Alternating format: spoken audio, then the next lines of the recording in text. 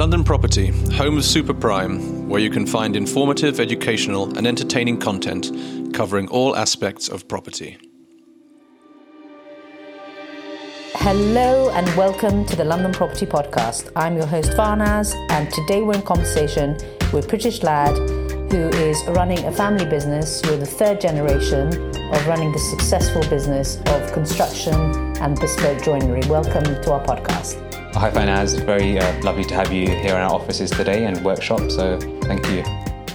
Pleasure. It was always nice to talk to people who are running a family business, because I feel the passion that drives a family business makes such a difference to the outcome for the customers. So let's start by talking about, it was your grandfather who set up the business. That's correct, yes. And tell us about how it all started with him and kind of where the talent came from. So my grandfather used to have a workshop in Uganda, and obviously when they came here, moved to the UK, he got into construction. Him and my father used to work really close together. And over the years, my father gradually took over the construction company, grew the company into, a small, medium-sized, successful company within London, had a really good reputation. At that time, it was called Lad Construction. But unfortunately, he passed away sort of 16 years ago. And I set up a company called Ethos Construction purely because there's a certain way in which we do business. The way we treat our staff, the way we treat our employee, the people we work with, the subcontractors, the clients. I think every time we would go to an interview, we'd always start off the interview, our ethos is, and it just felt right that, to choose that name and continue the legacy of what my grandfather and father had taught me throughout the years. And it was not just what they had taught me, it's also from working with different types of people within the industry, architects, engineers, designers. So it was fascinating growing up within that environment and learning so much, which has actually enabled me to make the businesses more successful than, when they had them. So talking about growing up in the business and the things that you learned from your father and grandfather. So as a child, what were the sort of things that you got exposed to and did? I mean, it must have been really exciting being around construction as a boy. In the younger years, it was great because as a child, 8, 9 years old, going to a building site, wearing a hard hat, messing around in the mud, lifting tools was fantastic. And it was actually, without you realizing, you actually learn a lot just by being in an environment of, different types of trades.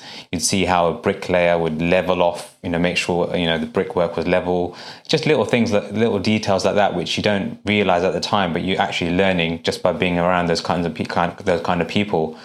And then as you get older, when you start making friends and when you want to be out with your friends on Saturdays or on the summer holidays, but instead you're having to go to work, those sort of sacrifices that you didn't realize were sacrifices actually, again, helped me be much more successful now because you understand the hard work and the sacrifice that other people have to make, and being around that environment just really helped me sort of fine-tune all the details of craftsmanship, the business side of running a business. So being involved from top to bottom was just an amazing experience.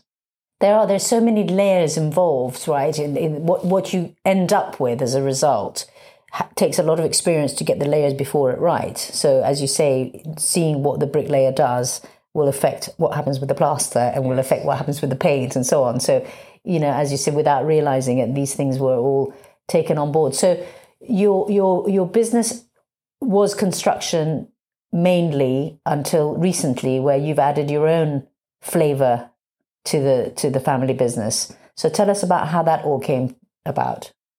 So I've always had a passion for design, working with designers. And also, like I mentioned before, that my grandfather used to have a workshop in Uganda, and he was really passionate about details, craftsmanship, and that, he brought that when he came over to the UK. He was in sort of for him it was in dreamland. Like here in the UK, the craftsmanship is just second to none, and being experienced to that and exposed to that environment, and just going around shops and restaurants and other buildings and just seeing the quality that people produce here, it's always been in the back of my mind that one day I want to do something which is homage to him. And at the same time, it's a big interest of mine as well, being involved with the design side of what we do. So construction, as a construction company was growing, I've always had the passion to one day set up St. James to not only supplement Ethos Construction, but, build up its own, worthiness within its own right. So, that's the sort of angle which we're going for in terms of St. James, so working with different types of clients, high end, working on really interesting projects, because I think the team within our workshop, and they all like the sort of variety of work that we get now. So talking about design, so to people who are not involved in construction, obviously you've got the infrastructure that goes in, and at what stage does the design step in, and then what is that process that happens? So how much of that input comes from you, how much of that comes from the client, is client driven? Tell us, where kind of construction stops and design starts. So we like to get involved in terms of the design side for the furniture as soon as possible, or potentially when they've got a concept design done, because again, coming with the construction background, we can sort of give our advice in terms of this is what we suggest in terms of material, in terms of manufacturing, in terms of like fixing certain pieces of furniture so it works with the fabric of the building. So getting involved early doors really does help. So the design side and us coming involved, being part of that design, would be our most, we think the most efficient way to take projects forward. And you work with private clients and you work with multi-unit buildings. And I suppose when it comes to working with individual houses, it's kind of a lot more hands-on and the client's a lot more involved. Whereas if you're in a multi-unit situation, it's a bit more investment-driven and everything is a bit more standardized, right? So first of all, what's the big difference in working between one and the other? What would you say are the sort of top differences? I think when you're doing a project and it's an end user, they're much more passionate. It's their own home, so they're going to be not as decisive because there's maybe too much choice and maybe so much uncertainty. But then having the right people around them makes such a big difference. So when we worked on projects where they've got an interior designer, there is an architect on board, maybe a cost consultant, when having that whole framework around them supports them moving forward. Whereas with a developer, or where it's much more financially driven.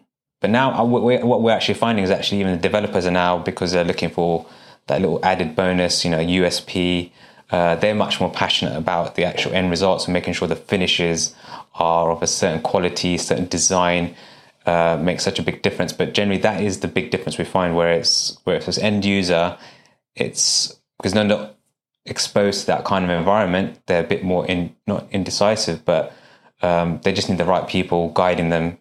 Whereas with a developer, they're in that experience arena, they know what they're doing, they know what the numbers are, and it's all about time as well. That's the big fundamental difference. So if an end user comes to you, talk us through the support system that they'll experience here. So where would it start? What's stage one? So stage one is basically we talk about the sort of brief, what do you want to achieve, get some inspiration in terms of like what you're trying to achieve in terms of look, feel. We'll take them to the workshop, or they can come here, to the showroom, or they can come to the workshop. And we do a lot of like experimenting with like different types of products, finishes, and then sort of take the next step is the design. So we'll, once you've got a concept design, we'll start developing that to make sure it's fit for purpose, it's what the client wants. And usually during that process, they might have an interior designer, or it's something that we can also do in-house as well. So either one, we work very collaboratively. So working together is a big ethos of ours. So working together, we'll get to that stage where once we've got a concept design, we'll do like an actual technical drawing, which is for manufacture. And then throughout the whole process, the client will be kept informed, so that at no point do they feel as though the project's lost, or is it, what direction are we going? We're very focused in that sense. And then once we're in the manufacturing, in the workshop. We give a time frame in terms of like this is going to be 4 weeks, 6 weeks, 8 weeks, depending on what the product is, and then we take it to completion, where we also do our own installations. We have our own installation team, so everything from start to finish is coordinated in-house, and it's basically a seamless, project for the client. So they can go literally from having their house built to being handed the keys over by you, and everything in between you can do in-house. Yeah. Or you can collaborate with their preferred designers or interior architects or what have you. Yeah, definitely. I mean, for us, working like relationships is a big thing. So working with new designers or existing, we can pull a whole team together for a client if they wanted to, like architect, interior designer, engineer, a cost consultant. We can put the whole project together for them. Or we're happy to work with a design team that the client will put together. It's just And, sometimes people think, if I go down that route, it's going to be a lot more expensive. But actually, if you pay more money, but you get the job done on time, you're actually also saving money. Definitely. I mean, we've found that, time is, big cost. Also having the right advice, if you get the project right from day one, you're not, it's not 2 steps forward and 3 steps back. It's always, it's 1 step forward, 2 steps forward. So it's always moving in the right direction. And having the right team involved and right people, people who know the industry inside out, like especially like an interior designer, they would actually ultimately save the client money through their time, because you're not having to source all the materials, and also with the sort of trade discounts that they would be getting with suppliers, and also with us as a contractor, we have a full-time buyer helping, ensuring that we're always getting the best deals in terms of material, product, and also the newest materials as well. I think technology is constantly changing, which is important to client now, with sustainability a big factor which drives people's decision making. So we're always on top of those new developments within construction and furniture. And have you noticed, since you set up St. James's, have you noticed a kind of trend towards something? And we talked a little bit about the developers now also wanting to have things that are designer more kind of USB-ish, but I suppose the demand from the end user is that they kind of want a lifestyle. They don't just want a home. Yes. So is there anything else that you've noticed that has changed? So sustainability is a very important issue for us nowadays. It's driving future trends. The clients will ask us where the wood is coming from to ensure it's from a sustainable source. We're using non-chemical paints. We reuse a lot of our material. So any waste we get, we reuse that to make smaller pieces of furniture. So nothing is wasted in this workshop. Wherever there's new machinery, we're getting we just invested in a new electrical forklift. So it's just things like that. Things like new materials that we're sort of working with. Like I mentioned before, we have a buyer who's always looking for the latest trends in material and how we can incorporate that into new furniture and new interior design sort of joinery. Also, as part of our sustainable drive, it's something that is actually part of our ethos as well, and is something that we installed on day one when we built our factory. Is we have wood burning system. This system essentially creates heat through steam using all the offcuts and sawdust in our workshop. It also helped us reduce our carbon footprint because we don't have to have so many skip deliveries of taking away our waste. So it's been useful. It's been useful in that sense as well. Everybody's experiencing delays in the supply chain, and we all have our ideas about what's causing it. But can you tell us from practical experience that you're having, what's that's been like, and how quickly are you finding that the quotes you give are no longer valid? It's been really, the last couple of years have been very challenging in terms of just, first of all, it was getting the materials. Now it's just increased cost. For example, we use MDF or a lot, and the price of MDF has doubled within 6 months, and it's unheard of in our industry. So for us, pricing jobs is very difficult. For clients, this unfortunately means their budgets become, higher. But we're finding that throughout the whole supply chain of not just in the furniture side, but also in construction as well. where we're doing concrete frames, and the price of steel, they're not even holding it for a week, which is crazy. So, we'd be working on a project, and within, a week's time, the price of steel has gone up. So it's a very challenging time, and we're hoping within the sort of next 6 months, things will settle down. It did settle down, but obviously the war in Ukraine, which is really unfortunate for everybody, has had an impact again. But, hopefully a resolution can be found there, and, things can settle down again. And what, in your view, is causing all of these uncertainties and price changes?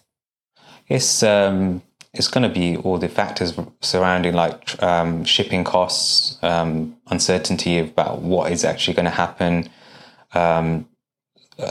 with Russia and fuel shortages. I think people are very uncertain. They just don't know. So people cannot make any sort of plans in terms of, like, this is what we're doing. We're talking to some developers who are, they've obviously bought sites maybe 12 months ago on certain budgets of construction, but, those prices have now changed. So their end figures have changed. Their financing has been impacted. So there's major things throughout the whole industry, which not just, from construction impacts the furniture and the joinery side. So yeah, I think it's going to still take a bit of time for things to sort of settle down and see what happens in terms of that market. So, I mean, being an expert with experience and, a solid foundation is actually really crucial to try and keep things as stable as possible in this industry. Coming into the construction industry or the design world fresh would be very difficult for somebody at this point in time. And that experience is really vital.